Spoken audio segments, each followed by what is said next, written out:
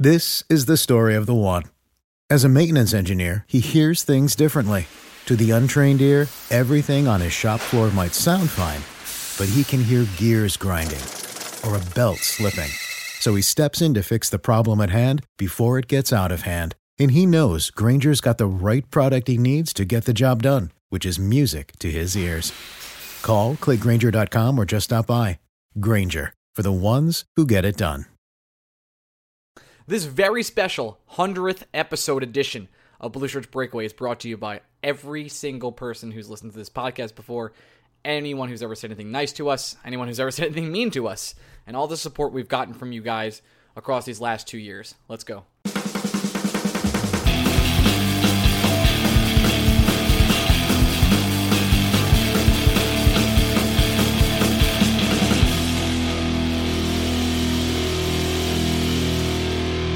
Hey, Blue Shirts Breakaway fans, welcome to the special 100th episode edition. I can't believe it. Of Blue Shirts Breakaway. I'm your host, Ryan Mead. Gregory Kaplan, my fellow host, not co-host. I am one co-host. Greg is the other co-host. Greg, say hello. There you go. You're learning. You're only 100 episodes in and you're learning. It's been 100 Tuesdays we posted in a row. Can you believe that? Well, there was the one Tuesday that was 5 minutes of you explaining why there wasn't an episode. There was that one Tuesday for people going way back. But we've grown so much. We have a wonderful website where we publish articles daily. We have a team now. It's kind of a weird... We've done a lot. And we have a lot in store for you today, if I could simply say so myself. We have two wonderful guests. Shall we reveal them now or just have them reveal themselves later? It probably says in the description of the podcast. It definitely says in the description of the podcast. We have... Joe, I'm going to butcher his last name. You ready? It's Fortunato. It's nice and easy. Fortunato, I know, but you know this podcast. That's what I do. Fortunato and Brian Wojtanek? Is that what he said? Oh my God. Brian is the one you actually have a relationship with. I know. I'm like good friends with him. Wojtanek. Wojtanek. J is silent. I just call him Wojo. I don't know. I fucked it up. I know, but unbelievable. Unbelievable. Hot start. I think we should restart, but we won't. No. We don't. That would, if there's one thing we've done consistently over the 100 episodes. It's never restart. No, we don't restart. Even when you should, we don't. I agree, totally. Brian Woj is coming on the podcast. Former host of Garden Faithful, and now just Faithful Ranger fan. That's all. He'll be coming on as our dear friend to talk a little bit of Ranger hockey, and I think we're going to get pretty angry. I would be surprised if we didn't. I think Joe's going to be angry. Joe's a lot better with words than either you or I, but that's perfectly fair. And of course, we should say this is Joe Fortunato, who's the managing editor of Blue Shirts Banter, a website you may have heard of if you're a Ranger fan. You absolutely have. If you listen to our podcast, you've absolutely heard of this website. That's absolutely true. So where do we even start? I guess we could start here, Greg. Do we have to? Suck, huh? We suck. The Mets are interviewing Joe McEwing and Alex Cora this week. You want to start there? No, I don't. Okay. I think that was our Mets moment. That's sponsored by not the Mets. Should we? Yeah. I wish we could get a sponsor for our Mets moment. That would be awesome. So we're 1-5 at the time of this recording. Not great. A Monday afternoon, late evening. And have we even looked like we could play hockey at all since the season started? Not really, right? Spurts. In short spurts. There was maybe a period here or there, but the team and consistency, I think the lack of consistency is the theme of the season so far.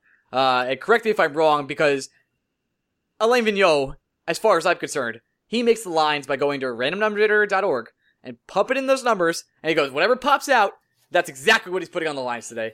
At defensive and offensive, he switches them every single time. I'm not really sure what the consistency in this team is. We're going to get into this. The practice notes today are actually insane. They make my brain explode, Greg. Let's talk about how KZB is being broken up and Bukic on the fourth line at this point in time. Let's 100 episodes of Blue Shirts Breakaway. 100 Rangers-themed episodes of Blue Shirts Breakaway. What I would say the first 20 episodes, the flag I planted was an unpopular opinion, which was the Rangers should think about trading Chris Kreider. I have since recanted that opinion, but that is something that if you've been listening the entire time, you'd remember that once upon a time was a take I had and I defended. I would say around episode 25, I was very early on the Rangers need to move on from Alain Vigneault bandwagon. I think you might have been the first. I wouldn't say I was the first, but I would say I was definitely on it at a period of time where it was weird for someone to be on that bandwagon. Mm-hmm. All I have to say to that is I fucking told you so. How? I don't understand, Ryan. Let's talk about you. Okay, you've immediately said the theme of this Rangers season has definitely been inconsistency. And that is true. The thing that brings you inconsistency is the inability to stick with a single lineup. You have to, in order to get consistency and in order to get chemistry, the same guys have to be playing with each other on a nightly basis, not just in practice, but also in games. You have to give them a chance to grow. And 6 or 7 games may not be enough time for that chemistry to be firm. In fact, Mike Sullivan, when he won his first cup with the Penguins, didn't even start the year as their head coach because the Penguins struggled to start the season. They fired their coach and they brought in Sullivan, and things started to click. I'm not saying the Rangers are going to win a Stanley Cup if Alain Vigneault gets fired, but part of the reason why the Penguins became successful once Sullivan got on board is he was able to put the right guys with each other and just play them on a nightly basis, and he took the good with the bad. AV, the comment he had today at practice saying, I'm not seeing consistency on the ice, so we cannot have continuity until I see something from the forwards is unbelievable. What does that even mean? What does that even mean? I don't know either. Because, first of all, the one thing that has been good every night in these 6 mostly shitty games, there have been 2 things. Can I guess? There are 2 things. Okay. It's the KZB line, and it's the first power play unit. Those 2 things have produced night in and night out. One of the problems with why the Rangers have lost 5 of their first 6 games is because it is impossible to win hockey games when only one of your lines is producing. You need more production from everyone else. And we would, as much as we harp on the stupid, idiotic decisions AV has made early in the season with the defensive pairings, it is fair to say that the 9 other forwards in the Ranger lineup, for the most part, have failed the New York Rangers. And Drew Way, who has written some smart things for us, he's a pretty smart guy. He's going to keep writing some smart stuff. He brings up the point that you could get some sense from spreading your talented players throughout the entire lineup. Yep. But putting Buchnevich on the 4th line is actually taking crazy. That theory and just punting it in the asshole. It's directly in the butthole. But how many times do we have to have this conversation?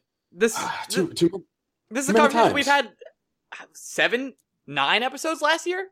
I don't know. We've had it for the 2 episodes since the season started, and we've had it twice. Well, the KZB line should be untouched. Yeah. I don't know how many other ways we can say this. It shouldn't have been touched last year, but when Buchnevich got hurt, for some reason it never got reunited. It came back with a vengeance to begin this season. It has played well every night. It is the shining star that is the shit heap of the New York Rangers to begin this season. And yet, not only are we breaking it up, but you're demoting Buch to the 4th line to play alongside one of Paul Carey or Adam Cracknell. Yeah, man. Getting cracked out with Buchnevich and Adam Cracknell. You're putting Buchnevich with Paul Carey or Adam Cracknell, who you could make a good case probably shouldn't even be in the NHL, and Michael Grabner, who couldn't finish an opportunity to score if it smacked him in his big, beautiful face. It's unfucking believable. Grabner, come on the podcast to defend yourself. But yeah. There are simple solutions to what the Rangers...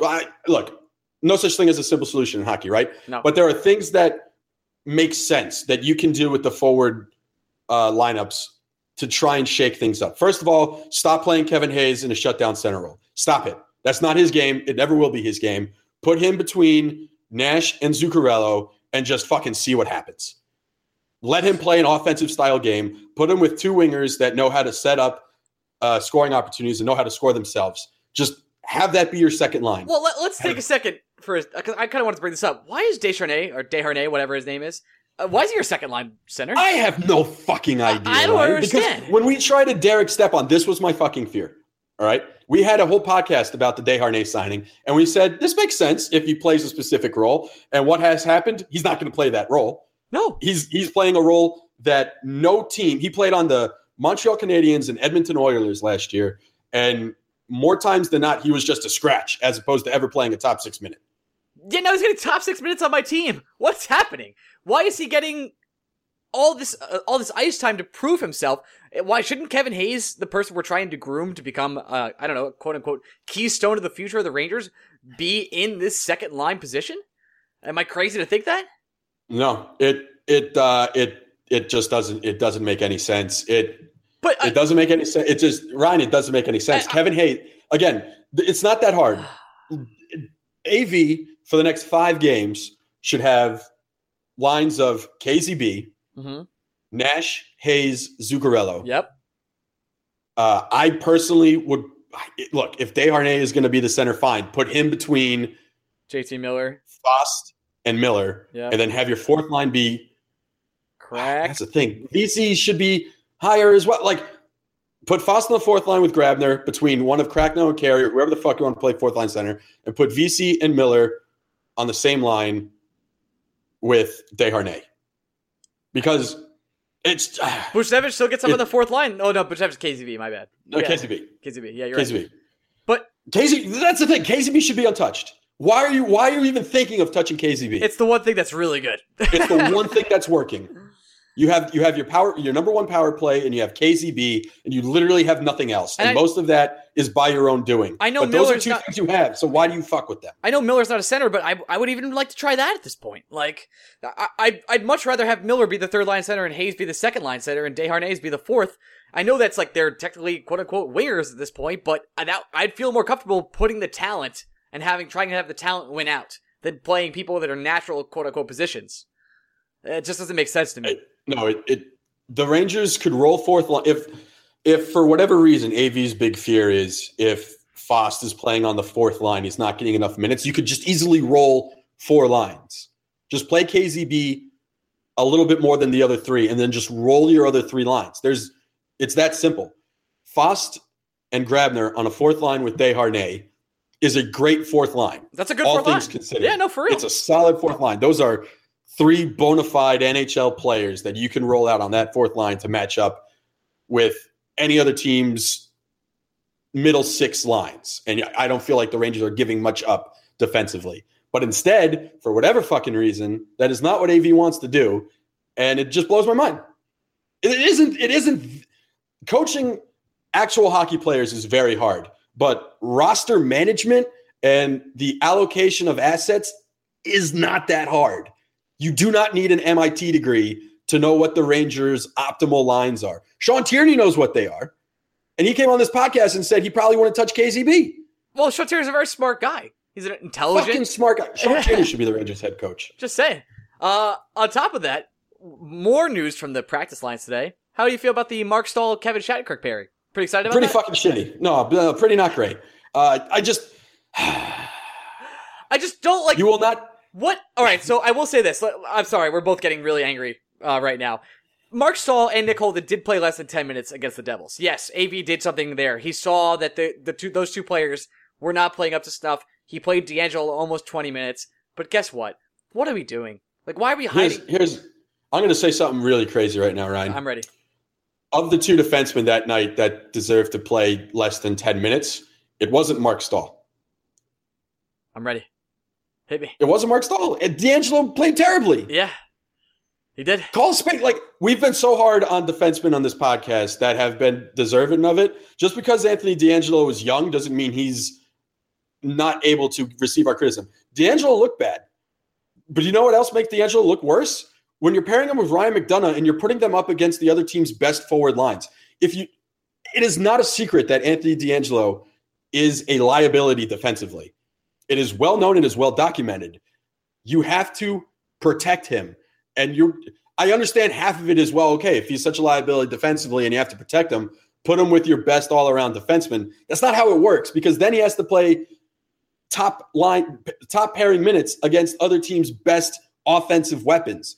You have to play him in third pairing situations against teams' lower forwards so that you're not exposing him.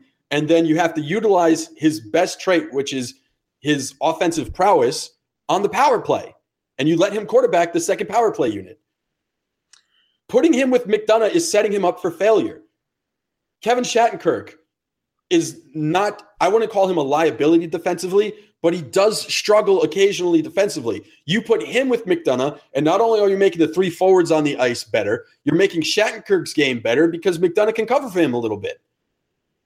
McDonough-Shattenkirk should have been a pairing all 6 games this year. And the fact that we've gotten 2 is just utter dog shit. Utter dog shit. Here's a great question for you. Who would you say, other than Ryan McDonough, or I guess put it this way, who is not a defensive liability right now? Lundqvist? Okay, Ryan McDonough. That's 2. But here's the thing. Defensemen more than anyone else rely on chemistry. When you're changing your defensive pairings on a nightly basis, how the fuck are they supposed to gain chemistry with each other? I just think also we should have Shattenkirk and McDonough playing together. And then Shattenkirk, McDonough, it's not that hard. It's Shattenkirk, McDonough, Shea Smith, D'Angelo, Stahl. I'm not the biggest Stahl fan in the world, but I actually like Stahl compared to the lifeless bodies that's Steve Kampfer and Nick Holden. Yeah, I wrote, as you know, I wrote an article for Blue Shirts Breakaway that was supposed to be more of a shit post article this week, and I took a lot of heat because Mark Stahl has been playing okay, compared to Mark. He's been fine for Mark Stahl. Honestly, of all the things we can complain about this entire season, Mark Stahl really isn't one of them. Nope. But we can complain about the situations Alain Vigneault is putting Mark Stahl in, and that's a fucking problem. That's the whole thing. It's not so. Everyone's quick to blame the play. I wouldn't say everyone. A lot of Rangers Twitter is actually all in on the get rid of AB bandwagon, which is the most surprising thing in the world I've ever seen. I am agreeing on a daily basis with Full Tilt, and it hurts me inside. That's got to be tough. 100th episode, everybody. The thing is, Ryan, he's right. Like, everything Full Tilt is saying is right.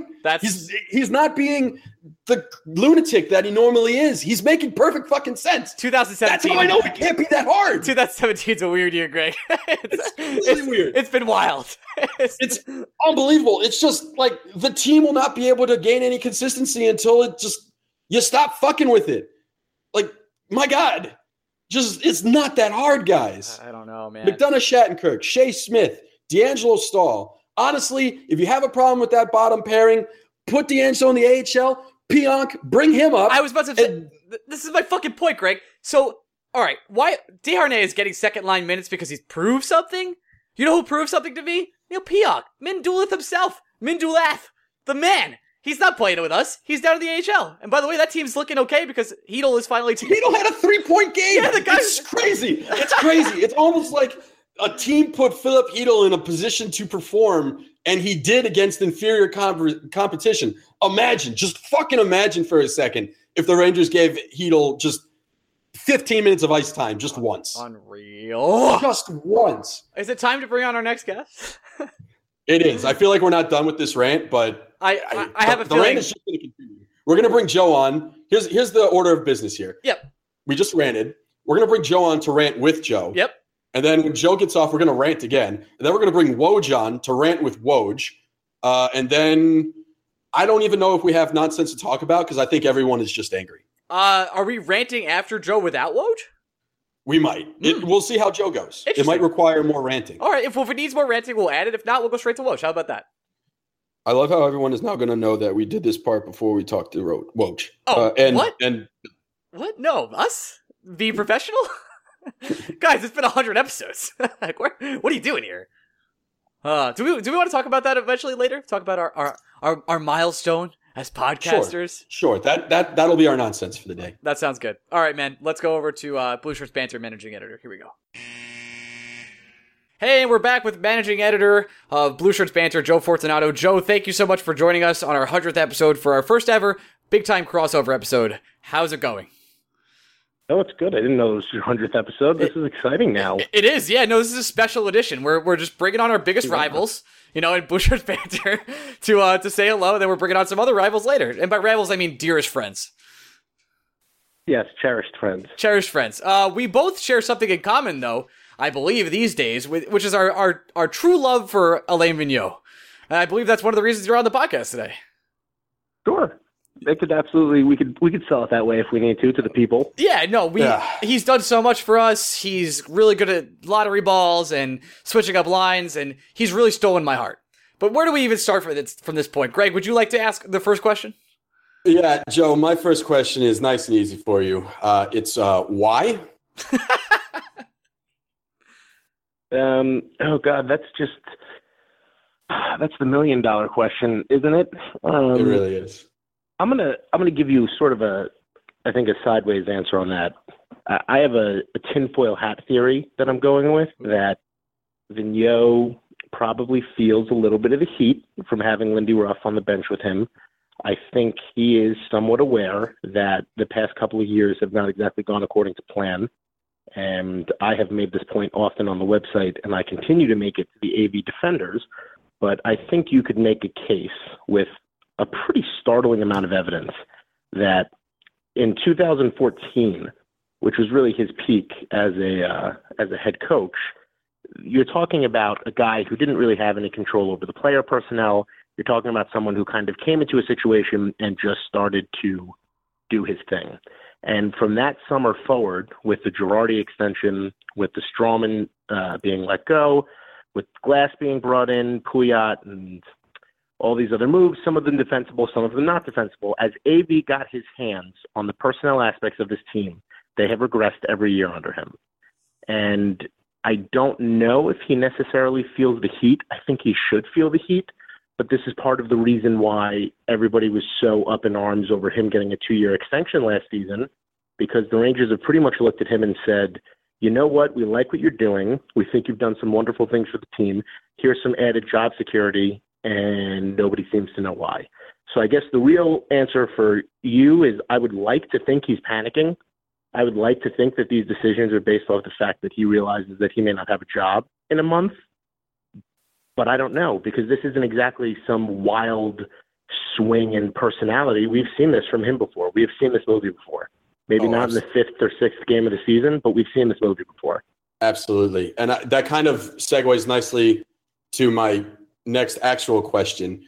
Is there a defensible reason in your mind why Alain Vigneault would break up Kreider, Mika, and Buchnevich? The one thing that seems to have been working in his first 6 games, and not only does he break it up, but he immediately puts Buch down on the 4th line. Is there a defensible reason for that move in your mind? There is a defensible reason to break the lineup. And I've spoken about this too on our podcast, and I've spoken about this on Blue Shirt Banter as well. One of my biggest gripes with Vigneault's decision-making is that I cannot follow a trail of logic. I don't have to agree with what a coach is doing. I don't have to agree with what a player is doing. But I would like to at least understand where they're coming from. I would have told you the only logical reason that I would break up the KBZ line is to get other guys going. So if you want to move Buchnevich to maybe the 2nd line with Zuccarello, if maybe you want to get Kreider going and you want to put him with Zuccarello, if that's how you break this up, that's one thing. But to take Buchnevich off the 1st line and move him to the 4th line, that's where, again, you can't follow the path of logic, because what is the goal now? And let's also call a spade on this. For as much as Buchnevich was part of the 1st line, I think he played like the 5th or 6th least amount of even strength ice time the past couple of games in terms of forwards. So he was a 1st liner on paper, but he is still being underutilized, which again, we saw this movie last year. So do I have a logical explanation for you? No, because I have no idea. I don't know. The only thing I can think of is you want your offense to come from elsewhere. Maybe you put Buchnevich with Nash. Maybe you're trying to do something on that end to get him going. Maybe you move Hayes or Miller or something. There are plenty of players who are not doing what they're supposed to be doing. Buchnevich is not one of them. So him finding his way to the 4th line, again, these are major developmental concerns and major talent evaluation concerns that, again, we've lived with for the past 3 years. So I don't get it. You've asked me 2 questions that I really don't have an answer to, but hopefully I've given you at least some substance of where we're coming from. I will say, I think the problem is none of us have an answer to them. I think that's why we're here. You sound a lot like us. That's all I'll say. You've made a lot of points there that we've kind of made over and over again for the past couple weeks. If nothing else, I think this past week and a half has really united a good portion of this fan base. granted, we're being united in like this house of I don't understand what's happening, but I really have seen some relatively extreme sides of the Rangers blogosphere and fans and social media come together over their confusion on this. So at the very least, we're moving in that direction, if that makes either of you feel any better. It doesn't whatsoever, thank you, but I'm going to ask you a question I asked Greg earlier. Your thoughts on playing Mark Stahl with Kevin Shattenkirk? All right, so this is an interesting. I think Stahl has been much better this year than we've seen previously. I don't know if it's going to last. I think Mike, if none of you guys, Mike Murphy, who writes for the website and he's one of the co-hosts on our podcast, Mm-hmm. I think he called him an offensive savant, which I really like because this year he has been an offensive savant. Here's how bad it's been with Vigneault. It could be worse right now. That's my honest opinion on that. It could be Kampfer. Shattenkirk could be on the third pair. I don't know.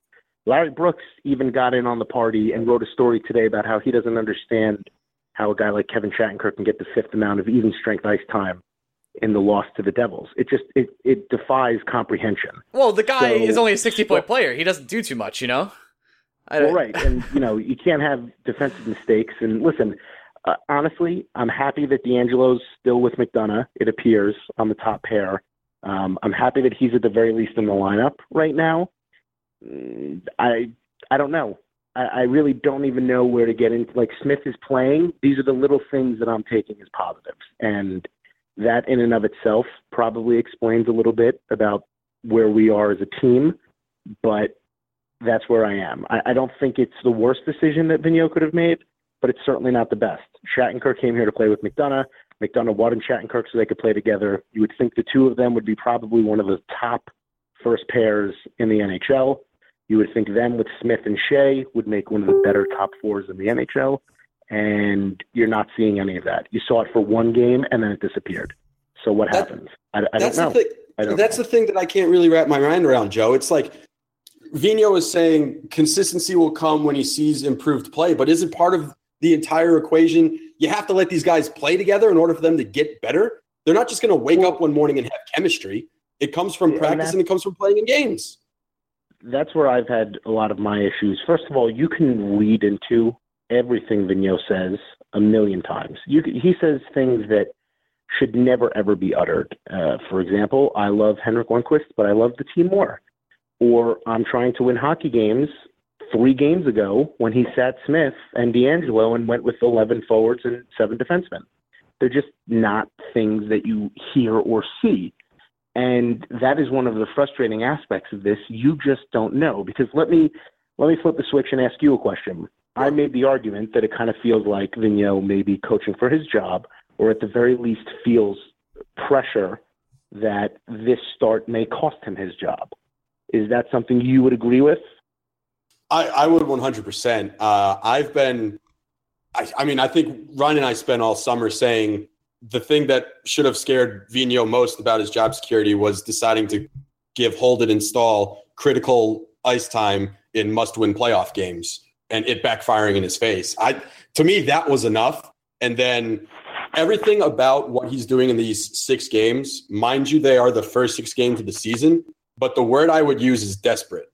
That's the only word that comes to mind. A coach who is comfortable with his roster, comfortable with his team, and comfortable that this might just be a rough patch and something he can get out of, does not make as many consistent line changes as Alain Vigneault is making. This screams of desperation and screams of AV. I don't know I personally think rightfully he should feel like the seat is hot because the seat should have been on fire since they got embarrassed by the Penguins 2 years ago in the first round of the playoffs.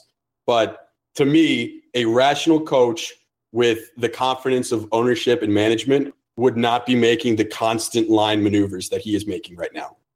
For me, I was a big, long-time AV defender until I was worn down and I saw the true ways of how I was misguided into thinking he was a good coach and thinking he was a good talent evaluator. That could have been from past when Torts was here.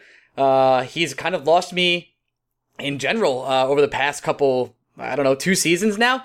And we just signed Brendan Smith to a pretty hefty contract for a player of his caliber, and we're not playing him whatsoever. We're not even trying to play him too hard.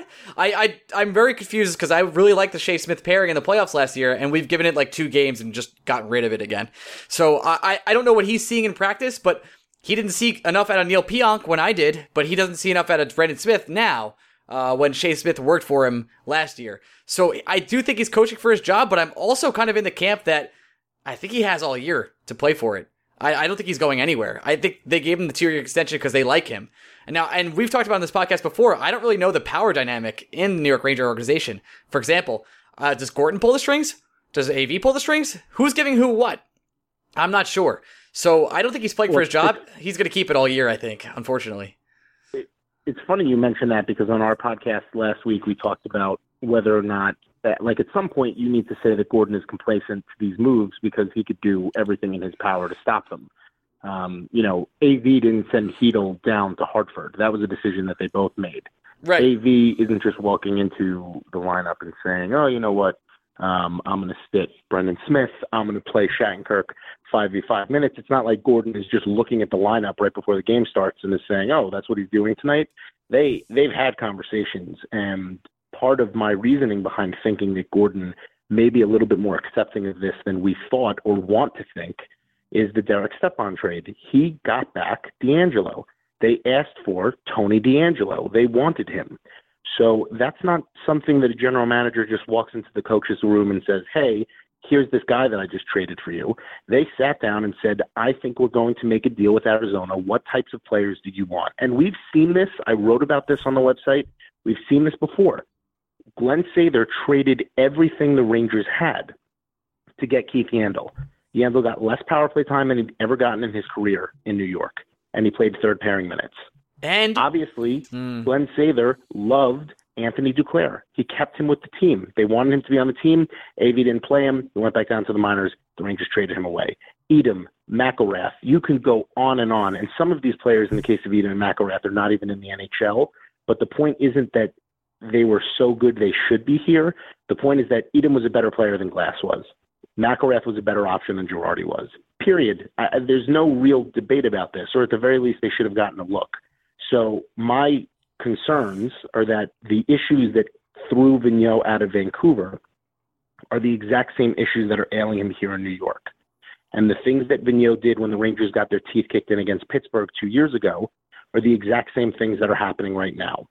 And the things that Vigneault did against Ottawa that cost the Rangers that series and gave them no shot at a golden injury-plagued road to the Stanley Cup are the same things you're seeing today. And that's a problem. And at some point, if Gorton had an issue with this, there's more than enough evidence to sit down and say, you either need to adjust the way that you're doing your job or you're not going to be here anymore. And I am in the camp that Lindy Ruff would be no better than what Vigneault is doing right now. But Sutter is sitting on the sidelines as a Stanley Cup winning coach who could potentially come in. Are you a Sutter fan? Just I want to get that out of the way. I'm not a Sutter fan. Okay, neither am I. I'm not a Sutter fan, but I am of the mind that the Rangers are so close to being a Stanley Cup contender because I too truly believe this team has enough talent to at least be in the conversation that you're not looking for a good coach, you're looking for the right coach. And I don't know, I could be talked into the fact that Sutter might be able to take this group and do what he has to do. I don't think Sutter's the kind of coach that you want for a rebuild, but the Rangers really aren't rebuilding. The Rangers are in a position where they're kind of quadruple A. They're not bad enough to not be in the playoffs, although I may be eating my words on that. And they don't look good enough right now or well coached enough to be actual contenders. But I can tell you that the debate has never been whether or not Vigneault was a good coach. Vigneault is an adequate NHL coach. He's a good coach. You could make the argument that having peak Luongo and Lundqvist have helped his regular season resume. But the question becomes, is he the right coach? And I think the answer is a firm no. I don't think the Rangers are ever going to win a Stanley Cup with him behind the bench. And that's just, that has to be the question for me. I agree with you on that very final point. I will say this. I think the in-game Alain Vigneault, while has been frustrating at times, usually in seasons past it's worked. But to me, I keep going back to the Blues game where the Rangers are at home. They have final change. And for whatever reason, Alain Vigneault, as a coach, is making the decision to always play Holden and Kampfer against the Tarasenko line. And at that moment, I realized maybe it doesn't take a genius to know that shouldn't be the two guys you have on the ice against Tarasenko. And credit to Mike Yeo, because Mike Yeo would keep seeing Holden and Kampfer out there. And he's like, all right, Vladdy, go out, do your thing. It doesn't even matter that Tarasenko scored. It's basic 101. Just have McDonough on the ice when he's out there. And just seeing that infuriated me beyond any point of recognition. And at that moment, I realized I honestly don't think the Rangers are going to do anything if AV is back there. But I also agree with you. I don't think Lindy Ruff is the end-all be-all or the answer to this question. I honestly, I'll be the first one to admit it. I don't know enough about coaching prospects in the NHL or guys. I personally like Suter just because I think, like you said, Joe, I think the Rangers right now need a motivator more than they need a coach. These guys are good enough and have played, well, they should have been playing enough together to be at a point where at this point they just need someone to point them in the right direction. But I'll be the first to admit, every time I say fire AV and someone says, fine, who do you want? I'll be the first one to say, I don't even know, because I don't have enough of a deep knowledge within the coaching ranks to know who the guy could be. And it's a difficult question because, like I said, you're not talking about a rebuilding team. Listen, if this team was rebuilding, you could talk me into Messier being the coach. If you're going ground up, that's fine. But if you're a team that has expectations to win the Stanley Cup, and here's what I'll say, since you brought up the fact that you're not a Sutter fan. 5 or 6 years ago, Mike Sullivan was a laughingstock in terms of NHL coaching. He was Tortorella's assistant on the Rangers. He was in charge of a power play that probably would have done just as well if you or I were on the point. He had absolutely no clue of what he was doing when he was drawing up last-second plays. Everybody looked at him and they thought, oh, my God, this guy is the worst assistant coach in the NHL. And Tortorella took him in Vancouver, and then he got the job in Pittsburgh, adjusted himself, and now he's widely considered one of the better coaches in the NHL. And he has his name on the Stanley Cup twice. So these guys can, and Tortorella is even an example of somebody who I think adjusted, maybe not as much, somewhat of his methods and works now in Columbus. I'm not telling you that Sutter's going to be the best option in the world, but I am telling you that if you're looking for a coach who may be able to get you over the hump right now, you're at least dealing with somebody who's A, won a Stanley Cup before, and B, walked into a situation where LA destroyed their own cap situation and had to blame somebody, and the axe fell on his head. I could be talked into it. I really could be. Oh, I absolutely could as well. I'm right there with, again, I don't think the Rangers need a genius X and O's guy to have this team play well together. We've seen the KZB line perform. We've seen the first power play unit perform. I think if you give these guys enough time in the right situations, and I think part of the problem with AV is he just doesn't even know what the right situations for his own players are. These guys can be very successful.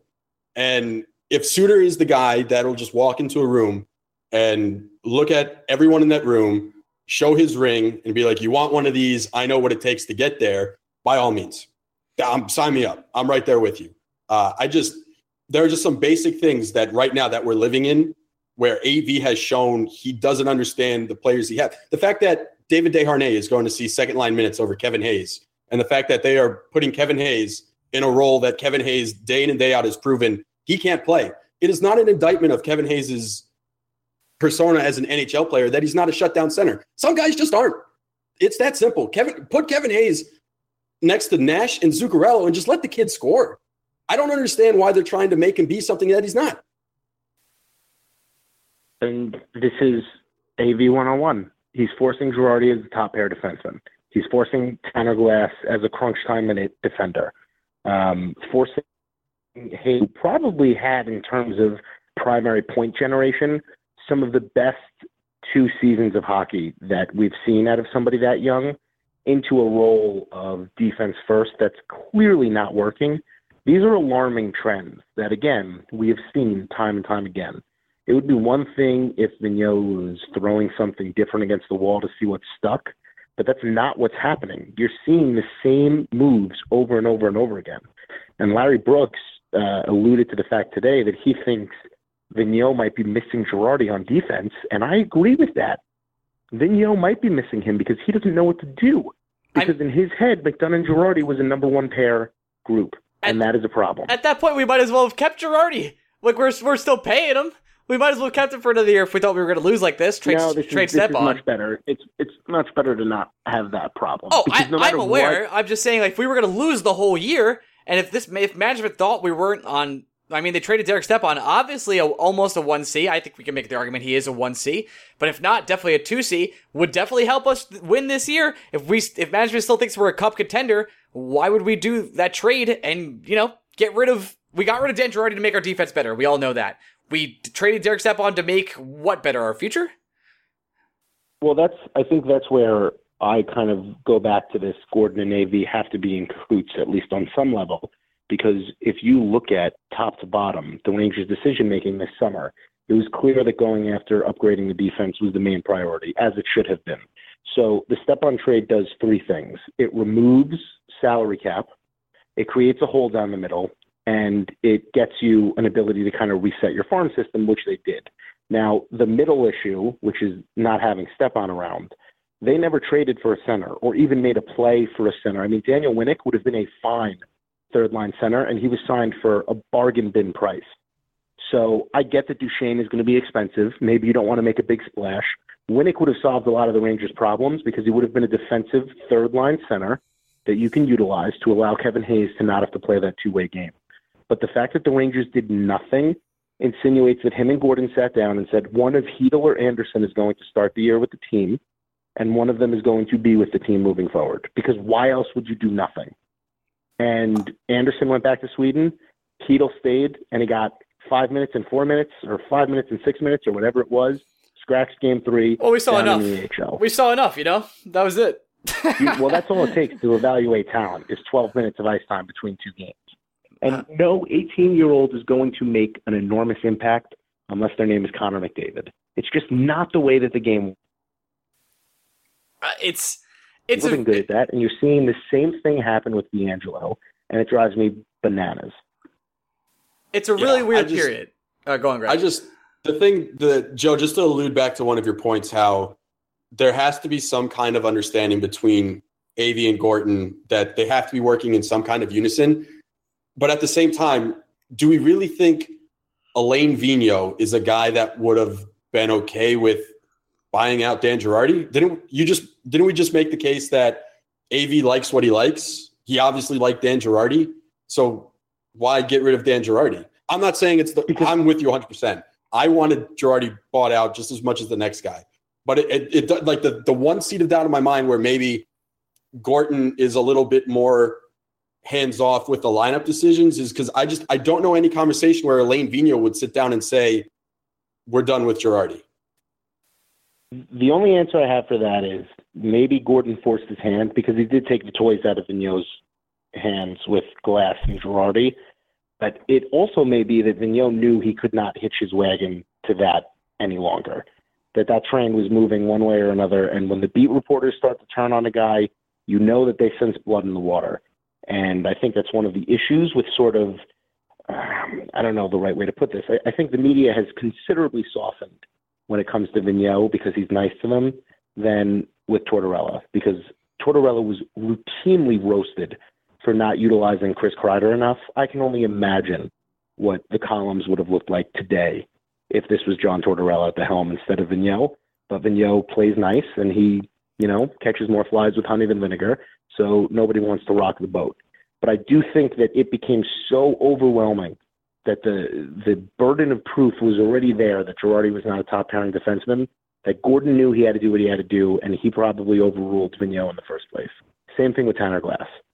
But to your point, I agree that it may have been a struggle, but obviously they're on the same page right now because nothing's happened. You would think Gordon would step in and say, hey, you can't scratch Smith the second game. We just signed him to a 4-year extension. What are you doing? Vigneault didn't send Hedel to Hartford, like I said. Exactly. Vigneault might be the guy who's putting Holden into the lineup on the first pair, but Holden's here because he's not traded. So they've definitely, this is not happening totally aside from one another, but I do see what you're saying. I just think he was overruled by just the immense amount of evidence that had kind of come together. You brought up one more interesting point, and I know we're taking up your time at work, so I don't want to keep you forever because we could probably go on for another 3 hours about the mess that has been the first 6 games. The going back to AV, you can catch more flies, yada yada, and the media warming up to him. I know hockey is not your only sport, like it's not my only sport. Reporters loved interacting with a guy like Terry Collins with the Mets because Collins would tell it to him straight. He was always available for sound, win or lose. And yet, for some reason, the New York beat writers that follow baseball teams, regardless of their relationship with the manager, still bring out the knives. Whereas I think it's been made pretty clear that if a coach gets buddy-buddy with these beat writers in the NHL, the tone of the articles are different.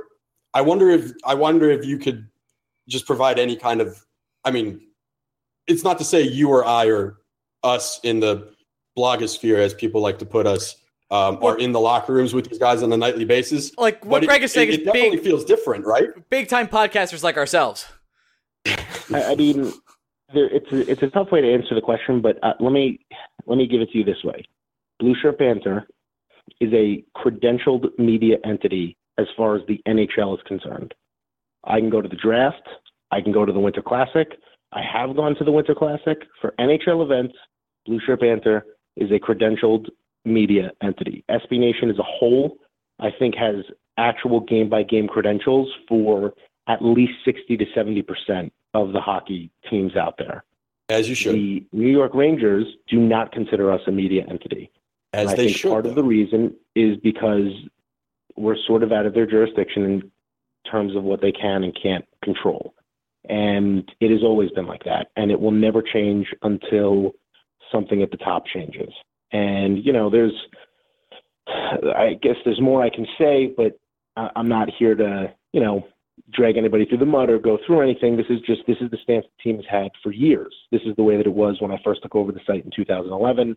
It's the way it is right now in 2017. It is how it is going to be, for the next 2 or 3 years or moving forward, because it's pretty clear where bloggers and internet media entities stand in the grand scheme of things. Most of them, and SB Nation probably has a couple of rotten apples, but for the most part, there are very respectable websites across all 4 major sports that get credentials.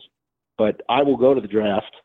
I will stand next to these guys in the locker room probably January 3rd when the Rangers, or January 1st, whatever it is, when the Rangers play the Winter Classic, because the NHL considers us a media entity.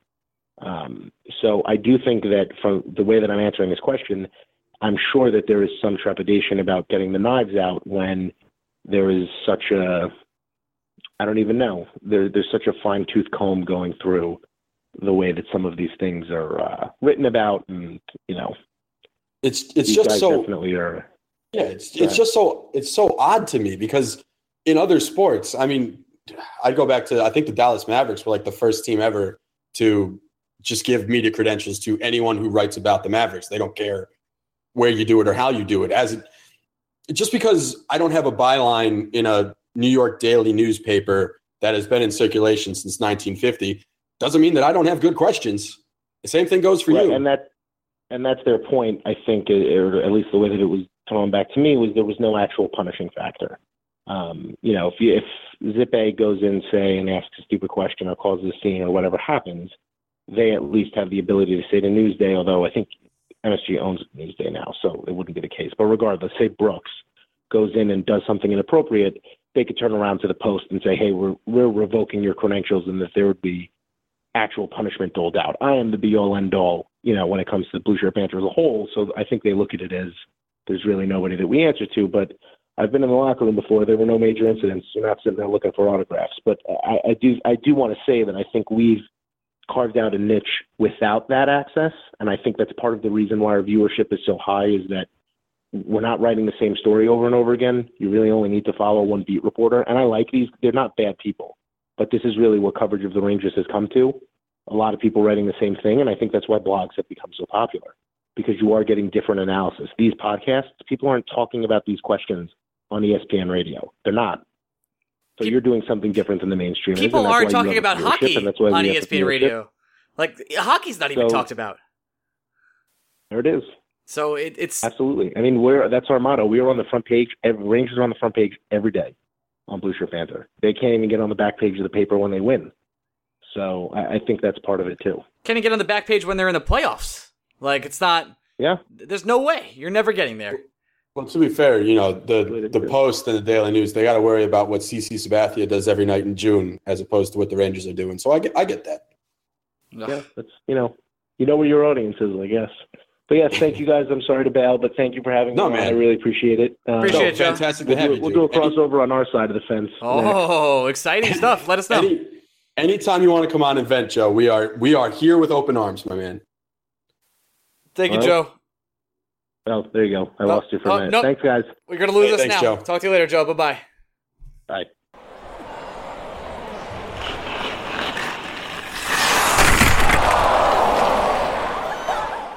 We're back with a very special, tender to our heart guest, Brian Woj. I mispronounced your name, by the way, at the beginning of this podcast. I thought we were going to go with that. I said like what the actual other Woj's last name is. I know your last name is Wotanic, but I pronounced it like super unprofessionally at the start of this podcast, and we didn't redo it. So yeah, he's blocked you on Twitter. We talked about that. Hey, welcome back to the Blue Shirt Breakaway, a very special 100th episode appearance.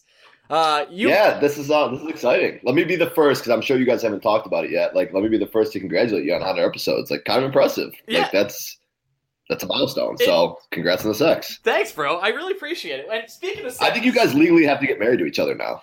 We've talked about it. Greg's like pretty against it. I'm all for it. Sex Positive Podcast 2017. Yeah, I know you are. Yeah. You know I'm game. Come on, dude. Speaking of sex, I guess we'll just start. If you guys think of any, because I thought a bunch. I was at the gym. Before, just bragging about how get my muscles together, and I was thinking about how this Ranger season related to porno innuendos. So I was thinking like nice deke but can't finish, like backdoor goals 9. I was just spout them out if you get them throughout the podcast. Just like we'll get through it. That's all. Greg is so unhappy with me. I'm not unhappy. It's just Brian. No. Brian. 100 episodes, we've really just raised the bar on the standards of ourselves. It's fantastic. Yeah. Shorthanded gals, like that one. Thought that one up. I got a few more. I'll pepper them through. Let's get down to business to defeat the Huns and also to talk about the Rangers. A little Disney for you there, Brian. Just got your back. I loved it. I know you see did. That smirk? I did. A great podcasting. We brought you on pretty much to talk a little bit of Rangers and how you're feeling right now about our coach and our situation. So I'm going through a bunch of emotions with the Rangers, man. I'm going to go two ways with it. There's the obvious irrational way where like I want to be so angry and just yell all the time. Like I just nonstop want to yell. Every Twitter update, every like lineup change, every time the puck drops, I just want to scream at the top of my lungs. And I've talked about this before. I don't mind losing. I'm a sore loser, but I can take losing. It's losing at the expense of like ignorance and not losing because of lack of talent. Losing because your coach is literally a buffoon. He's a goddamn gum-chewing buffoon. And so like literally if I was a Cubs fan, like the Joe Madden thing from whatever, like not putting Wade Davis in, it's insanity. Like craziness. He's got to be hurt, dude. He's definitely hurt. But like in terms of like without knowing that, like as a Cubs fan, you're obviously irate because you lost solely because your manager made a buffoonish decision. Exactly. That's how I feel about the Rangers all year. It's too early in the season for me to completely wave the white flag and just throw all in the towel. But like the carryover from the playoffs last year in the Ottawa series to start this year is infuriating. Nothing has changed. Literally nothing at all has changed. So it's pretty infuriating to see. On the other hand, like it's too early in the season for me to make a decision. Like there's a lot of newer guys on the team, like the Shattenkirk thing, the defensive pairs, whatever. But like, I don't know. I'm right down the middle where like I want to panic every night. Like I'm sure this is dropping tomorrow. So tonight against Pittsburgh, like my shit is in the pants already. Like I have no desire to get excited to watch this game. No. So I don't know. I'm all over the place, but the coach is an absolute buffoon. Like I think that's kind of where we all lie. Let me be the first to say that I like when you go both ways. All right, go ahead. Yeah, I definitely. It's sweet music to me when Woj starts to rant with, "I don't really care if we win or lose," as he's wearing like a Buffalo Bills sweatshirt. It's pretty. All my sports teams are the same. Like if like they set the bar so fucking low that if they just step over it, I'm like, oh my god, yes. Like, you guys keep doing you, baby. Like the Bills are 3-2, and I'm like, holy shit, playoffs! Like taking my shirt off. So It's definitely it carries across all three teams for sure. This is something we talked about before you were kind enough to grace us with your presence on the podcast tonight, where you mentioned how you're not panicking yet. It seems like every lineup maneuver Alain Vigneault is making, he's panicking. And that's for sure. That's kind of the problem, right? We're 6 games in the season. The one person who shouldn't be panicking is the head coach, and he seems to be front and center in terms of who the hell is overreacting to what game it is on the calendar. It's pretty evident too, because that's always kind of been his MO since he's come here. Like, he was calm, cool, collect, never really showed emotion, gave the same cookie cutter answers in press conferences. Like, he's a pretty boring guy, but he was always pretty calm, cool, and collected on the bench. Like, obviously the lineup thing, even like I said, from the Ottawa series, like, he very clearly can't manage his defense, but like, I think you're right. Like, it's very clear, like, he knows, like, he's by far on the hot seat. Like, there's no doubt about that. And especially with the schedule they have coming up. I mean, you got Pittsburgh and the Islanders coming up. You lose both those games, so there's got to be a serious conversation in that front office of what to do with him. And I think he knows that. And I just think he's lost the team. I hate to say the coach makes the entire team. Like, I don't think this team is too much different, but like a solid lineup, like a consistent D pairing, not having Brendan Smith sat for 2 games, not having D'Angelo play with everybody every other night, not having mid-game switches, like just stuff like that. I think he's lost control, and I think he's kind of known that. And I don't think he's the coach by the end of October. I just genuinely don't. Speaking of the upcoming schedule, well, let's talk about that really quick. Usually we do a segment called National Holidays of the Week, but we'll go through it very quick. October 17th, today, actually, is the Penguins. It's National Trauma Day. I tried to make these really sad and relatable. That's very relatable. October 19th is Islanders Evaluate Your Life Day. Well, that's probably when we'll do that. So if we end up losing the Islanders, I think we'll evaluate our life and decide if we're actually going to continue to watch this team. Unfortunately, since we host the podcast, we will still be doing that. And then, October 21st in Nashville, this Saturday is Bridge Day. Probably should stay away from bridges. Just gonna throw it out there. Yeah. Just go with I Love Yarn Day instead. I honestly, it's so weird that it's the, 3rd week of October, but I'm already saying, I said this last week too, I don't know which of those games the Rangers win. I don't know either. I don't. Not with the way this team's playing right now. Don't think any. By the way, maybe the Islanders just because it's the Islanders, but the Penguins have come out slow to start the season, but we've redefined what slow to start the season is. And Nashville's Nashville. They're playing just as they did last season. Listen, these are good teams. Our schedule doesn't get really easy. We play the only one team hasn't won a game yet. That's the Coyotes. We play them next Thursday. So that will be. And by the way, that's not a guaranteed win either. I'm not chalking that one up. No, because we blow. Yeah, we blow. We come through the blue line. That's all. I will have a hat trick. Yeah, 100%. Yeah, it's a guarantee. He's 2 goals. No doubt in my mind. Yeah, unbelievable. So I guess my next point is, what would you do now? Are you a Lindy Ruff guy? No, I hate Lindy Ruff. Okay. I can't stand him. We're all on the same page. So, like, my thing with Lindy Ruff is you bring him in to, like, obviously work with the defense. The defense is in shambles right now. Like, and again, it's a little bit on Vigneault, a little bit, like, newer guys.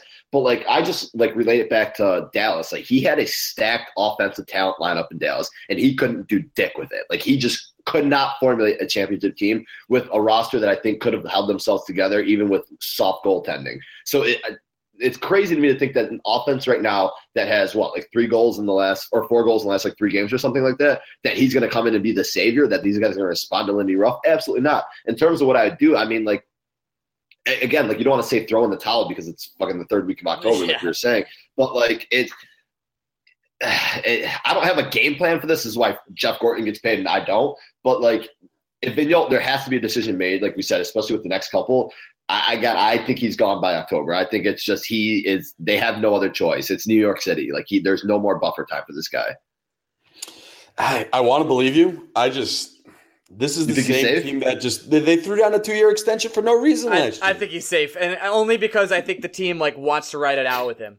I'm not saying because, listen, James Dolan, I know we don't really talk about him, which is incredible because if you're a Knicks fan, that's all you fucking talk about.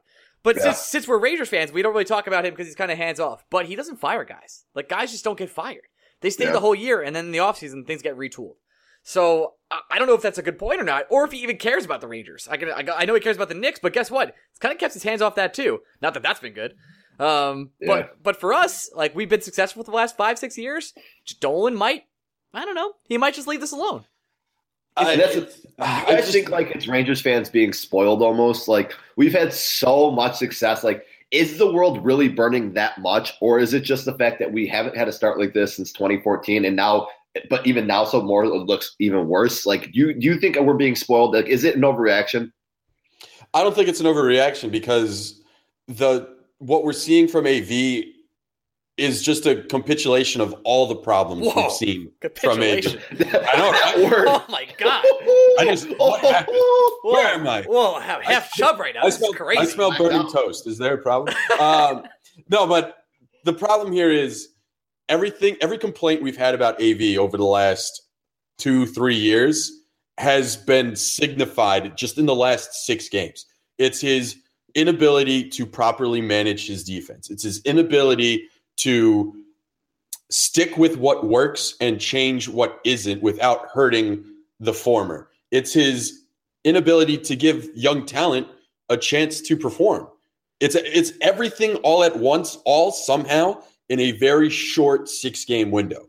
The fact that Shattenkirk hasn't played with McDonough for more than 2 games is alarming. The fact that Brandon Smith somehow got benched 2 games so the likes of Steve Kampfer and Nick Holden could play is alarming. The fact that he broke up the Kreider-Zibanejad-Buchnevich line, which is the one thing that's been working, not just break it up, but put Buch then on the 4th line, is alarming. But the thing is, these are all things he's done once or twice over the last 3 years.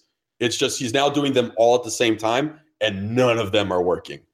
So are we spoiled? I don't think so, because this is New York. And this is a town that gives a shit about championships.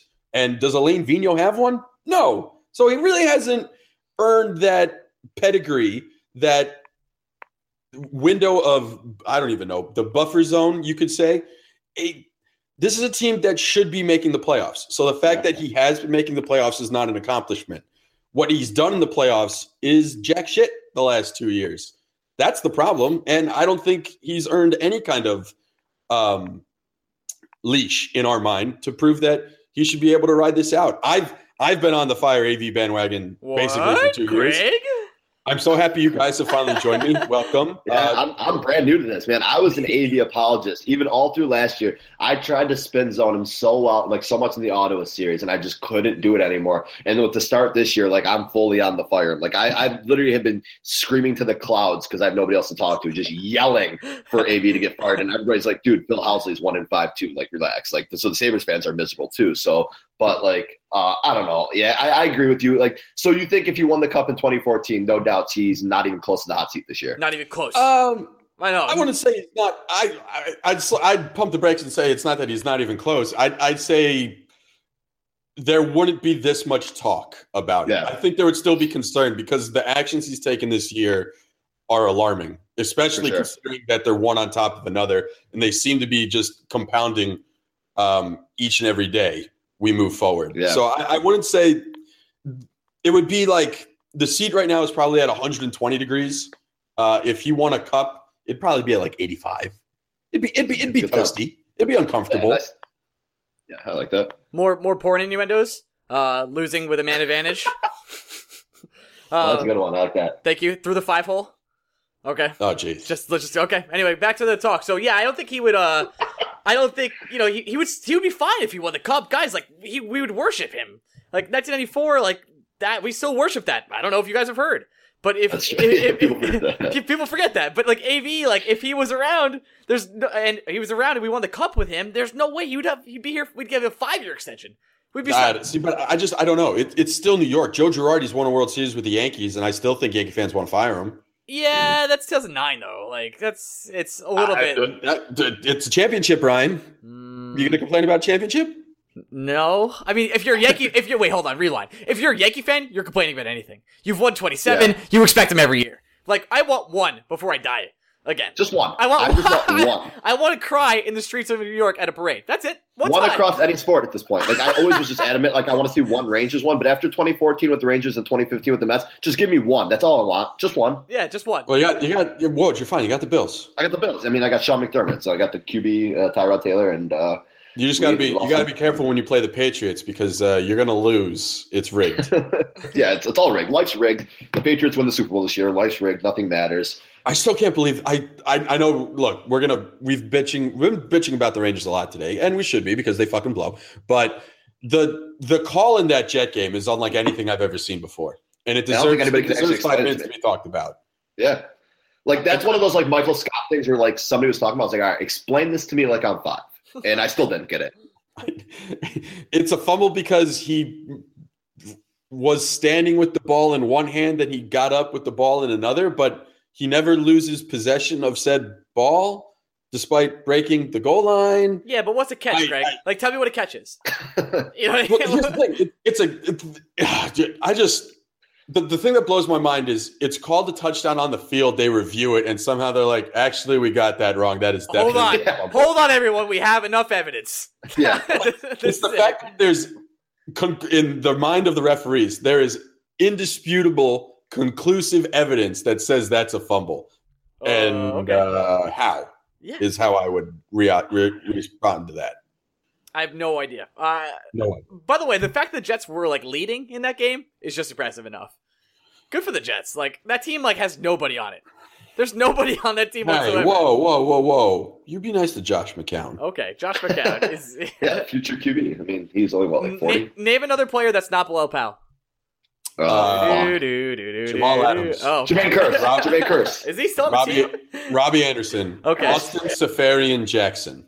Is it Jenkins? It's Jenkins. Yeah, there you go. Jenkins? Yeah, Jenkins. It's whatever the fuck I say it is. He fumbles in the end zone. He's a bum. Best podcast. Yeah. All right. Well, that's been Jets Talk, sponsored by another Wendy's, I guess. We've been getting sponsors. We're just making us sponsors now at this point. Yeah. We're making Can I sponsor the show? Yeah, today. Yeah, I already recorded the pre, but next week you'll sponsor. Sponsored by Woj's Brain. Yeah, Woj's Brain next week. I'll do that. You got it. All right, Woj's Brain. If the answer isn't AV and the answer isn't Lindy Ruff, do you have an answer behind the bench? We talked about this with Joe Fortunato, and I'm willing to hear everyone's take on who they think should be the next Rangers coach. Trump. Oh, can't stop winning, America. Listen, if you can't get over the blue line to score if there's a wall. I'm just saying. Not a Trump guy, but I mean, I've watched a lot lately. I've seen the news. Like, guy just can't stop winning, and like talking to presidents that don't exist. So yeah. Call a spade a spade. That might actually get Tony DeAngelo to play better. Oh my goodness. Not touching that one. Oh, we can get Daniel Murphy on the team too. Then that's awesome. Okay, nope, I'm out. Okay. I don't want him. You don't want him on the Rangers? Guys, I gotta go. See you later, man. Pleasure having you on. Always hot takes on this podcast. But in seriousness, no, I don't. I genuinely don't have an answer for you. Who do you guys think? No one. There's no one. That's the problem. There's nobody. Yeah. Drew Sutter has been thrown around. Mark Messier is interesting. Daryl Sutter. Oh yeah, Drew Sutter. Daryl Sutter. He was the Kings coach, right? Yeah, he was the Kings coach. Again, that's a guy I don't buy into him. I don't buy into it either. I don't know where we could. I don't know. I'm not a hockey coaching guy, so it's not like I know anything about this at all. I barely know hockey as it is, so I just call that guy Drew Sutter. You bring in Sutter, and then you have Rupp on the bench, and you're one fucking old elderly person away from an episode of The Golden Girls. Listen, all I'm saying is I've listened to Steve Alkett do analysis, and I think that guy's pretty smart. Just put him behind the bench. I think he'd do great. Well, that's the thing. I love Hal, yeah. Me too. If you get like a young former player like Chris Drury, makes perfect sense. Is he the right guy for this job? I have no idea. I would fucks with that. I'd take a year off to fucks with Drury as head coach. I'm a big Drury guy. I think the Rangers are grooming him for some sort of very high position within the organization. I don't know if it's head coach, but I think you'd be hard pressed to have people angry with Chris Drury behind the bench. Pierre Maguire. Yeah. Real people, not trolls. Oh, man. Oh, okay. Has there been a player that has exceptionally stood out for you other than Mika Zibanejad this season, or is everyone just a bum? Mika Zibanejad. That's it. Wow. Okay. No, it's been so bad. Like the guys you expect. I mean, Kevin Hayes is performing exactly how I expected him to. So this is yes, exactly how I expected him just to be a bum. Like he was never the answer. I've honestly moved into a position where I'm now a Kevin Hayes apologist. I don't think it's his fault.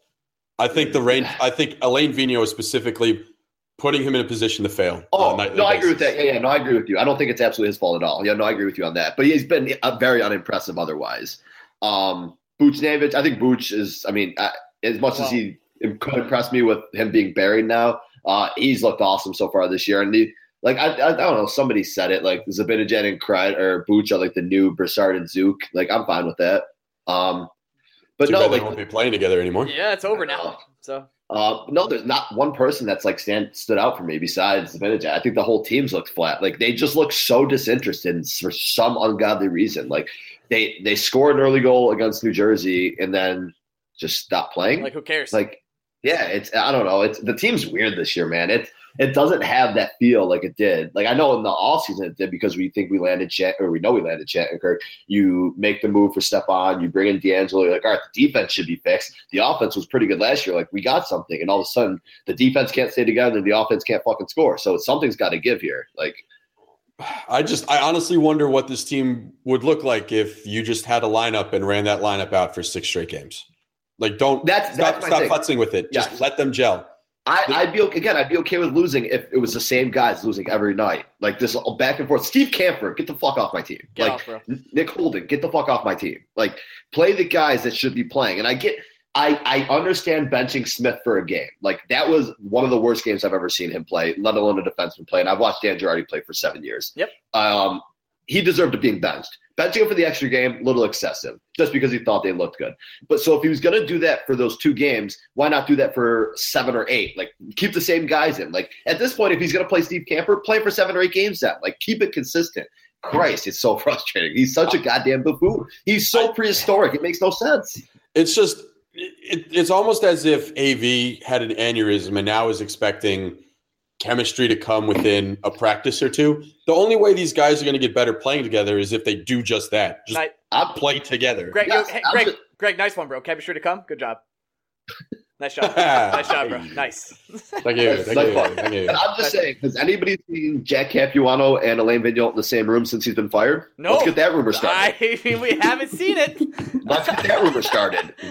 Capuano, they fired him to go and kill Vigneault, take his spot, and mess up the Rangers from the inside. I'm just saying, let's get that rumor going. Nobody's seen him in the same room. Jack Capuano, the faceless man. I understand. I get it. Yeah, oh my God, that would be a great story. If there's anybody who can illustrate that, do it. Speaking of the room, Brian, all right, how excited are you for The Disaster Artist? Just out of curiosity. Oh, I'm ecstatic. Yeah. I cannot wait. I saw people trashing it. Like, it's a movie that didn't need to be made. I'm like, if there's any movie that needed to be made, it's this movie. I can't wait for it. In case anyone was wondering, there's a movie called The Room. I mentioned it in my article, 5 movies I'd rather watch 100 times than watch Mark Stahl play defense this season.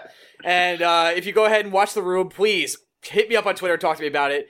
It's fantastic. Brian, that night, hi, Mark. Brian, that night, we don't have that. After we both see The Disaster Artist, we don't need to record it. I just want to talk to you about it for 2 hours. Yeah, that's fine. Yeah, no, we'll do that. Yeah. And honestly, I'm not a Franco guy, but he looks like unbelievable in this movie. I think he's gonna turn me into a Franco guy pretty quick. I watched The Room twice, and I can pretty much quote the whole movie. Like, it's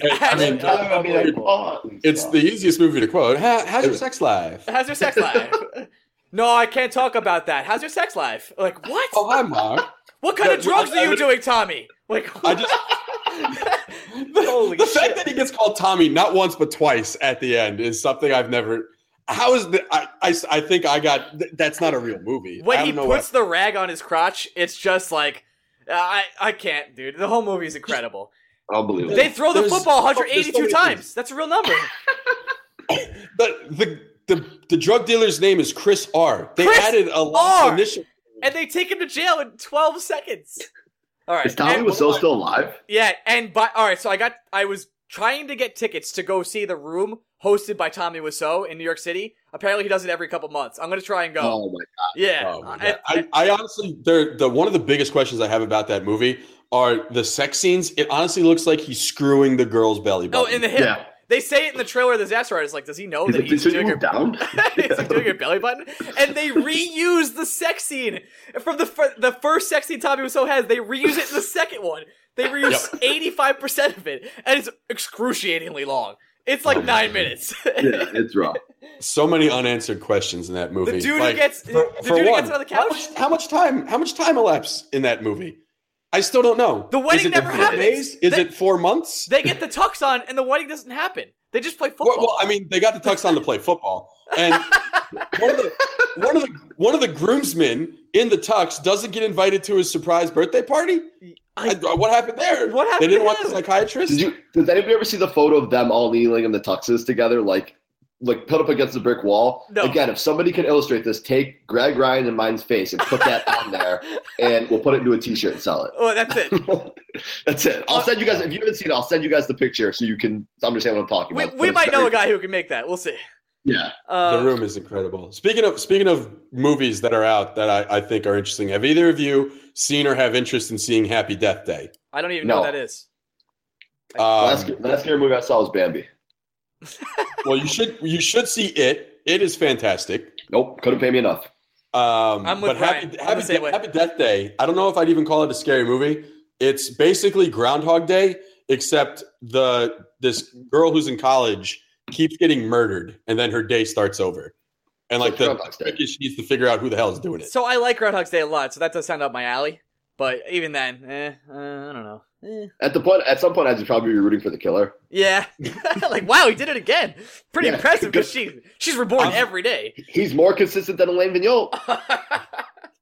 I'm super. All that to say, I'm super intrigued by Happy Death Day. I think I'm going to go see it. All right, sounds good. And I'm not a scary movie guy, but it blew my mind, and now Happy Death Day has my attention.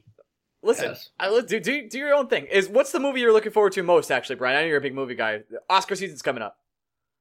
I mean, it's not going to be an Oscar movie, but I'm really excited for Ragnarok. I think it's going to be like definitely not an Oscar movie. No, definitely not. Marvel's gotten complacent, in my opinion. I agree. And so got it. Keep going. Yeah. I think Ragnarok's going to be a breath of fresh air. I think it's going to be like much different. I think it's going to be kind of like a buddy cop film. I'm pretty excited for Ragnarok. It's not much else. Like I can give all fuck out about Justice League. Terrible movie year. I haven't been to movies in like months. It's been a terrible movie year. Movie I'm most excited about: Murder on the Orient Express. What's that? Yeah, I agree with that. That looks really good. There's also a Churchill movie coming out that has my fancy. I'm all about Churchill, so I'll probably see that. And I think Gary Oldman is playing Churchill. I agree. He's a shapeshifter. Yeah, I ride or die with him. I agree. Well, listen, is there anything else we have to talk about Ranger-wise? Anything else we want to touch on? No, the night is dark and full of terrors. It's fucking awful. Are they making the playoffs? No, man. No, they're not. No, I agree. Just it seems so weird to say, but I think we have to admit it. The first step to admit was it. Come again? My brain just died. Yeah. The first step to admitting it is admitting it. Yes, thank you. Admitting you have a problem is Yeah, I mean, just all things considered, I don't think the Rangers right now are better than the New Jersey Devils. The Devils are 4-1. Or maybe no. The Devil. First of all, the Devils look fantastic. Oh yeah, fuck me. If they're like the Yankees, dude, if they're like the Yankees and they make the playoffs out of their first fucking year in a rebuild, I will kill myself. Like straight up jump off a bridge. All I'm saying is that I really wish Keith Kincaid was on our team, and I wish we would have been able to talk to him. That's all I'm saying. So I'll throw it out there, Greg. Just throw it out there. You're not wrong. That he's if he gets tonight's game right, I might owe him $200. So no. Really insult to injury right there. You might owe Keith Kincaid $200? Yeah. What? Keith Ryder dies in our pick'em pool. Yeah, Keith, and he's tied for first with 10 picks so far this week. We know Keith a little bit. Well, Greg knows Keith. If he gets the Monday night game right, I'm going to owe him $200. That's hilarious. Tell him to go fuck himself. Hold on, it means. Hey Keith, just let you know, go fuck yourself. You know, he said you'll know what it means. It's fine. Know what it means. It's fine. Brian, it's been a pleasure having you back, bud. It's been good to be back on here, guys. Thanks for having me. If you wouldn't mind, maybe another 100 episodes, you come back on. I mean, I don't want to wait that long, but I guess. Yeah, you can come on before that. Whenever you want to talk to us, you're always invited. You're part of family here. So I appreciate that. And I seriously will talk about The Room with you for at least 2 hours. I mean, we can literally start a room-based podcast. I'm not 100% sure why I'm not invited to this. I've seen The Room, right? I didn't know you saw it. I thought you waited. It was Mo Movie Monday last week. Last week. Nice. I didn't know. My bad. Mo Movie Monday? Yeah. So, all right, explain. So I have a group of friends here in Albany, and we get together. Wait, you live in Albany? I do. I'll be in Albany in 2 weeks. Are you? Oh. We'll talk. What, Yeah, we'll have some conversations. what day? and What such. day? What day? What day? October 24th and 25th. Interesting. Okay. Oh, what day of the week is that? It's a That's Tuesday and Wednesday. Wednesday. Oh, I have Wednesday nights off, bro. Just saying, we could do something about that. Oh man, that was. I'm jealous. I can't be there already. But yeah, so anyway, Mo Movie Monday. It's there's about 6 to 8 of us that get together once a week. We go to Mo's, we devour some beautiful Mexican food, and we watch a movie, and it's never on Monday. So we call it Mo Movie Monday. I would say if actual Moe's wasn't involved, I'd be like, this is the dumbest idea ever. But you won me over with the delicious Mexican food. So. Exactly. That's the way to win any man's heart. It's great. We do it once a week. Sometimes we do Moe's on the road. That's when we go to the Moe's at the mall and then see a movie at the movie theater. It's fantastic. Moe's on the It's road. just great. All I don't right. know what Mo Movie Monday is this week though. I gotta figure that out. I don't know. Look forward to Woj, we're going to do one more podcast. I don't know if you want to come on for this big one. It's going to be a huge podcast. Greg, me, and my friend Vinny are doing it. I'm going to make the announcement now. It's going to be a Homeward Bound review podcast where we just talk about Homeward Bound, serious deep dive on Homeward Bound 1, and then we're going to do 2 afterwards. All in. All right, so All in. look forward to that coming. The 4 of us, Homeward Bound podcast. And then we'll do The Room. So look, so much material. Jesus Christ. Just planning ahead. Just can't. We just keep creating this content. I don't know if you heard, I have a lot of free time now, so. We can just put Homeward Bound Like in The you. Room together because Vin has seen The Room like 5 times. No. Yeah. I want to separate those. Let's actually watch them at the same time. Two screens. That's a great idea. Just saying. Yo, Nobody's done it we should before. remake The Room, but with dogs. Oh my god. Holy shit. Get up, Shadow. Like just Get up. put dogs as the characters. Shadow Just- was a bitch. No, I Shadow. just have No, we can't get into this now. Wait for the podcast. Wait for the podcast. All right. All I'm saying is if the cat dies, no one's upset. No, I honestly would take a bullet to the cat. Like, no doubt. Sassy almost dies though. Well, listen, Fuck Sassy. this is a preview for our Home and Bath podcast and The Room coming soon. The Disaster Artist. So we have a lot of content. Brian's got a lot of free time, and I'm not saying he's part of our team now, and I'm not saying it. So that's it. Just saying, I'm a free agent who's not looking to come back. Listen, that's why I said I didn't say it, but I'm not. I'm not saying it either. I didn't- That I did not say it. wasn't a wink. That's what I'm That saying. wasn't a wink either. I know you're not winking. I'm just not saying it either. That's all. Brian is basically Ray Allen, where every year he's going to tell people, this might be the year I want to come back, and we're just going to keep following. We And I'll just shave my head and keep shooting threes. we So. keep falling for it from way back of our throat. Um, Anyway, and that was the yeah. last one. But thanks for reporting New Ideas Rangers. We're gonna go talk about our 100th episode. Brian, thanks for coming on. We'll I know you're not really active on Twitter anymore, right? So we don't really have to plug that. So Yeah, here and there. I don't really care if you follow me. I know, like, not that I don't care about my followers because I do. They're awesome. They're great. Thanks for guys for everything. But like, I'll be in and out like here and there. Like, you can still reach me on there. I still get notifications. So whatever. cool, But yeah, cool. All right, stay. We'll do a bunch of fucking nonsense with you coming up. Thanks for coming on. Love you, buddy. And no problem. Congrats on 100 again, guys. Keep it for 100 more. Goodness, 100 to the face. Transition. And we just had like an amazing time with Woj on the podcast. Had a great time talking about Ranger stuff with Woj. Always a good time to have him on. Greg, I want to just take this time to get a little sentimental for a minute. Oh, boy. It's just been, we've come a long way. 100 episodes. 4 weeks from now is our 2-year anniversary. It started with me dragging you kicking and screaming onto this podcast. It You continued. still do it every now and then. I was fucking pissed at you last week. I'm aware. I apologize. I'm sorry. Yeah, I get it. That was my fault. And Yeah, sure. It was not my fault. no, it was definitely mine. You were a little no. Oh well, no. I came in a little heated.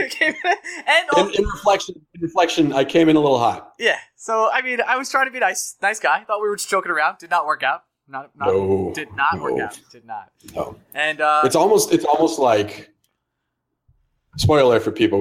We recorded today at we started talking to each other at 3, and we've been recording for about an hour and a half. Yep. It's almost like I'm in a better mood when you're not waking me up in the middle of my sleep. pretty incredible how that works out, huh? Yeah, maybe Ryan, hear me out. Maybe you should employ me where I'm not working 3 a.m. to noon. Yeah, so what if that opportunity comes up in the future? That will happen. If any, Okay. hey, this is weird things have happened from our podcast. We found a producer. Well, We've started the website. We've met Yep. we met Drew and James, and we've actually met a ton of great people. Are you are you from the Albany area or the New York City area? Do you want to hire Greg Kaplan? You can do a lot of things. Even if you just want, do you just need a guy that could be angry about the Rangers with you in the office and you just want someone to talk hockey and vent with? Well, Greg is your guy and he'll do it while looking disheveled. And listen, are you worried about getting in contact with us? Is it informal to send a job request through Twitter at Blue Shirts Break, where you can ask us any single question whenever you want and ask us to talk about it in the podcast, and we will, and yet no one does it? Yeah, there's another way you could do it. You can go to blueshirtsbreakaway.com, click contact, and say, I have a job for Greg that pays decently. Our DMs are wide open. Wide open. Literally, you don't even have to agree with us. We respond to everyone. I respond. I love, first of all, the one thing where I feel like we've really made it is we now have multiple trolls. Weird, yeah. We used to only have one, and now we have at least three. Mm-hmm. Big time. That honestly makes me happy that someone gets so annoyed with us that they take time out of their day to tell us how annoyed they are with us. Like, that's a pretty great feeling. No, it's great. Think about it. I mean, let's recap some things. You know, we had terrible quality at the beginning. We've posted on Reddit every Tuesday for 100 Tuesdays in a row. That's actually crazy. We had one time a guy made a Blue Shirt Suckaway account on Reddit. That was pretty cool. That was fantastic. That was awesome. I still feel like we know who that guy was. I hope we do. Come out of the woodwork. Talk to us. We've gotten guests. We had an NHL player on the podcast. We've had the voice of the Hartford Wolfpack. We've made great friends. We've brought other podcast hosts on our podcast. And we've been good for the community. I think we've done a lot of good things. No, okay, well, this segment is called Blowing Ourselves with Ryan and Greg. Blowing myself right now. Let's change segment. Bottom ribs out, baby. One thing that I do believe has worked in our favor and has made us somewhat successful, we're very much not territorial. Oh, no. I actually like it when people from other Rangers podcasts or people who write about the Rangers come on our podcast and school us. Because you know what? We don't know everything. No. We know maybe 3% of what we actually think we know. Very generous. So when people come on this podcast that are smarter than us, they're not only enlightening us, we hope they're enlightening you. And another thing I think we should probably try and get a little better at, if we want some self-criticism, I don't think we've had, outside of obviously writers for other teams don't really count. No. I don't think we've had necessarily a Rangers point of view that disagrees with ours. I think right now it's kind of hard to find that. I don't know. Right now it's impossible. Right now I think that would be tough. I think it would be... We could bring George on. George, patron supporter George. He... Hip Jorge is, I think, the one guy we could bring on right now, and I think he could try. For backstory, it probably wouldn't work. George is he's very fond of AV. He believes in this team, and great. That's amazing. Like, you should believe in this team. It has a lot of talent. But I wasn't being disingenuous today when I told them, look, man, I wish I could be as optimistic about this team as you. Life would be so much easier if I was optimistic about this Ranger team. Man, would it be nice? It would be great. But at the same time, what the fuck would we talk about? No. Well, I still want to be optimistic about the Mets. No, yeah, but that's a whole other podcast. As you know, we're a Rangers Mets podcast. Right, and it is our 100th anniversary, so we need to talk about the 100th anniversary. It's our 100th episode. Sponsored by Arby's. Right. No, I think it's Buffalo Wild Wings. Oh, my God. I can't believe that's going to happen. I have to go eat a Buffalo Wild Wings in case anyone's wondering. And I know that sounds... we are inviting people to that. Yeah, people are going to come. So if you're a Patreon subscriber and you live in the greater New York area and you're not at Buffalo Wild Wings when you're wearing a John Franco jersey, what are you doing? Why? I bought the shirt that says "This guy loves John Franco." I think that was appropriate. I'm gonna get you a John Franco jersey. Okay, I could. Do you want throwback John Franco number 31, or do you want John Franco once we got Mike Piazza number 45? So I think he was 45 when he told me to fuck off. So I think that's what I have to go with. How old do you think you were? I was 10, I believe. Okay, so yeah. If you were 10, that was 1999, and that is the Mike Piazza years. Yep, I was 10. So, yep, that's what he told me to go get away, kid. I'm not signing your ball. Thanks, John. I love John Franco. Listen, Future Met bullpen catcher Gianfranco. Listen, there's a lot going on with that Mets team. Crazy kids they are. Baseball playoffs have been really good, by the way, in case you're wondering. Yeah, they've been fine. Okay. I've never been more excited for managerial interviews as I am this week.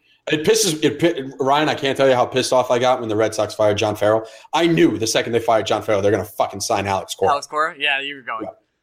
Yeah. It was an immediate reaction, too. Immediate. And you know what? I'm telling myself that I've wanted Joe McEwing for literally 2 years. So if we get Joe McEwing, there's no way I'm going to be mad about it, but it would have been nice to have the option. Everybody wants a fallback. This has been talking about Blue Shirts Breakaway. We did it, everyone. Listen, but yeah, no, us 100 episodes. What's the real number we're at? Because we've done a lot of bonus. I don't actually even know what our real number is. I think it's probably like 130, 140. I don't think it's 140. I think it's somewhere between 120 and 130. Yeah, that sounds right. I only count the Tuesday episodes because we've done some bonus stuff, and we still have more bonus stuff to come. Let's see. We did a playoff preview this year. Yep, we did Baby Driver this year. NFL over unders. We did NFL over unders. There's a bunch, man. Taco Bell. I did a cereal podcast with Angel. Yeah. We're gonna get back to that. I want to do some more podcasts with Angel and just talk food. There's a lot of stuff going on. So we've done quite a bit. We also have a World War II podcast coming up, so that'd be fun. I have a couple ideas for bonus podcasts. We need to talk. We're doing an emergency pod whenever the Mets announce a manager, so you can bank that. Sure. We did a Jay Bruce podcast. We did do that. That was crazy. Listen, we're trying to provide you guys with any sort of whatever. If you don't want to listen to the bonus stuff, I really don't blame you. We're also trying to provide you with stickers, Ryan. Yeah, those I actually have. Now I just have to get time this week to ship, so that's fine. Got them last Thursday. Yeah, they will be coming out. Go to the post office. Well, yeah. Stamps.com. Isn't this what they make Stamps.com for? I just signed up for Stamps.com to do Sounds like you're doing Stamps.com. I know, and I hate that they're not a sponsor. You should use promo code RINGER. Yeah, I should. Wow, we getting other podcasts plugs? Oh my God. Free advertising. We got nothing. Again, if you want to give Greg a job, hit us up. Yeah, no, I'm gonna send this entire podcast to Bill Simmons and just be like, bro, listen, come on, we give us a job. That'll be fun. Instead of working a 3 to noon shift, I now live in the West Coast and I'm 3 hours behind you. That would be everything. Yeah, that would be miserable for me, but that's okay. You'd feel my pain for a little bit here, huh? Wouldn't you? A little bit, but I know you guys think we're kidding about the Greg Job thing. Like, we're not. No, 100%. No. I like money and would like to make it. I don't like money. Seems like a good thing. And we're not talking Buco Dolores, in case anyone was wondering. No, I would just like not to live paycheck to paycheck. That's it. So you're like, man, Greg seems like he could do something at my job. Hit him up. Even if you no, hold on. First of all, even if you don't think I could do something at your job, if you think your job is I am unqualified for it beyond measure, I don't care. You like me, obviously. You wouldn't like me if you were talking about a job. It's been 100 episodes. What are you doing? And I know now. See, I also know we have some listeners in the United Kingdom, and let me just say, I love the football, so I can make conversation there too. Yeah, it's true. I can say stuff. Like, let me see here. Pep Guardiola has finally found out how to play the English game. And that was talking soccer. That was just do another podcast term. All right, but listen, this has been blowing ourselves with Ryan and Greg. We don't do this too often. We usually thank you guys forever. So thanks for bearing with us. You probably turned this off already. That's a good idea. And we'll be back next week with episode 101. What will we talk about then? Who knows? Stay tuned. I'm probably going to be angry at AV if I had to guess. Yeah, probably. Do you want to do for the bonus, since we're here? For bonus Patreon episode, we'll talk Team USA, and then we'll send it right to that guy directly, specifically for him. Oh yeah, we'll do it. This is so. What we're talking about here, the thing we are alluding to, yes, we are, is we are doing every week after we record, or at least we should every week after we record. We do 10 extra minutes just for our Patreon listeners. But this week, since I lost the bet, which our Patreon listeners are going to know about, and you can know about too, if you become a subscriber on our Patreon page. And it's just $1. It's just $1. Just $1 gets you there, baby. Just get to the Discord, and you just yell at us all day long. You're like, man, can I yell at Ryan and Greg 24/7? Guess what? you can add us all day. It's fucking crazy. The crazy thing about that is you actually will interact with one of us 24 hours a day because I wake up at 2 a.m. and that's usually when Ryan is going to sleep. And then when I go to sleep, Ryan is very much still awake. Yep. So usually if you're in the Discord, no matter what the hour, one of us is awake. And again, we've pimped that out forever. It's a really great time. Love all our support. Yep. But I mean, hey, if you want to hear more of us, literally at least 10 extra minutes a week, all you have to do is become a subscriber. That's it. All right, guys. Thank you so much. Follow us at Twitter at Blue Shirts Break. Seriously, any questions, hit them up. Like contact us on the website or on the Twitter. We don't do question sections because we don't really get too many. So we would love to do some of that in the future. Nonsense is accepted too, in case you're wondering. And if anyone has a job offer for Greg, go get him. I think I'm gonna. Oh my Christ! We didn't ask Joe if a hot dog is a sandwich. Oh my God, are we failures? Well, he had to go. Our 100th episode. Oh, he kind of ended it on us. He had to go. So next time. We'll get him next time. All right, bud. Let's get out of here. Bye-bye.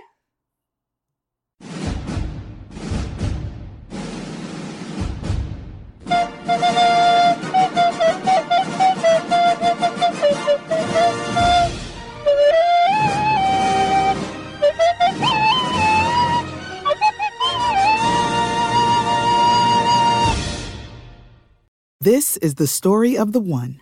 As head of maintenance at a concert hall, he knows the show must always go on. That's why he works behind the scenes, ensuring every light is working, the HVAC is humming, and his facility shines. With Grainger's supplies and solutions for every challenge he faces, plus 24/7 customer support, his venue never misses a beat. Call quickgrainger.com or just stop by. Grainger, for the ones who get it done.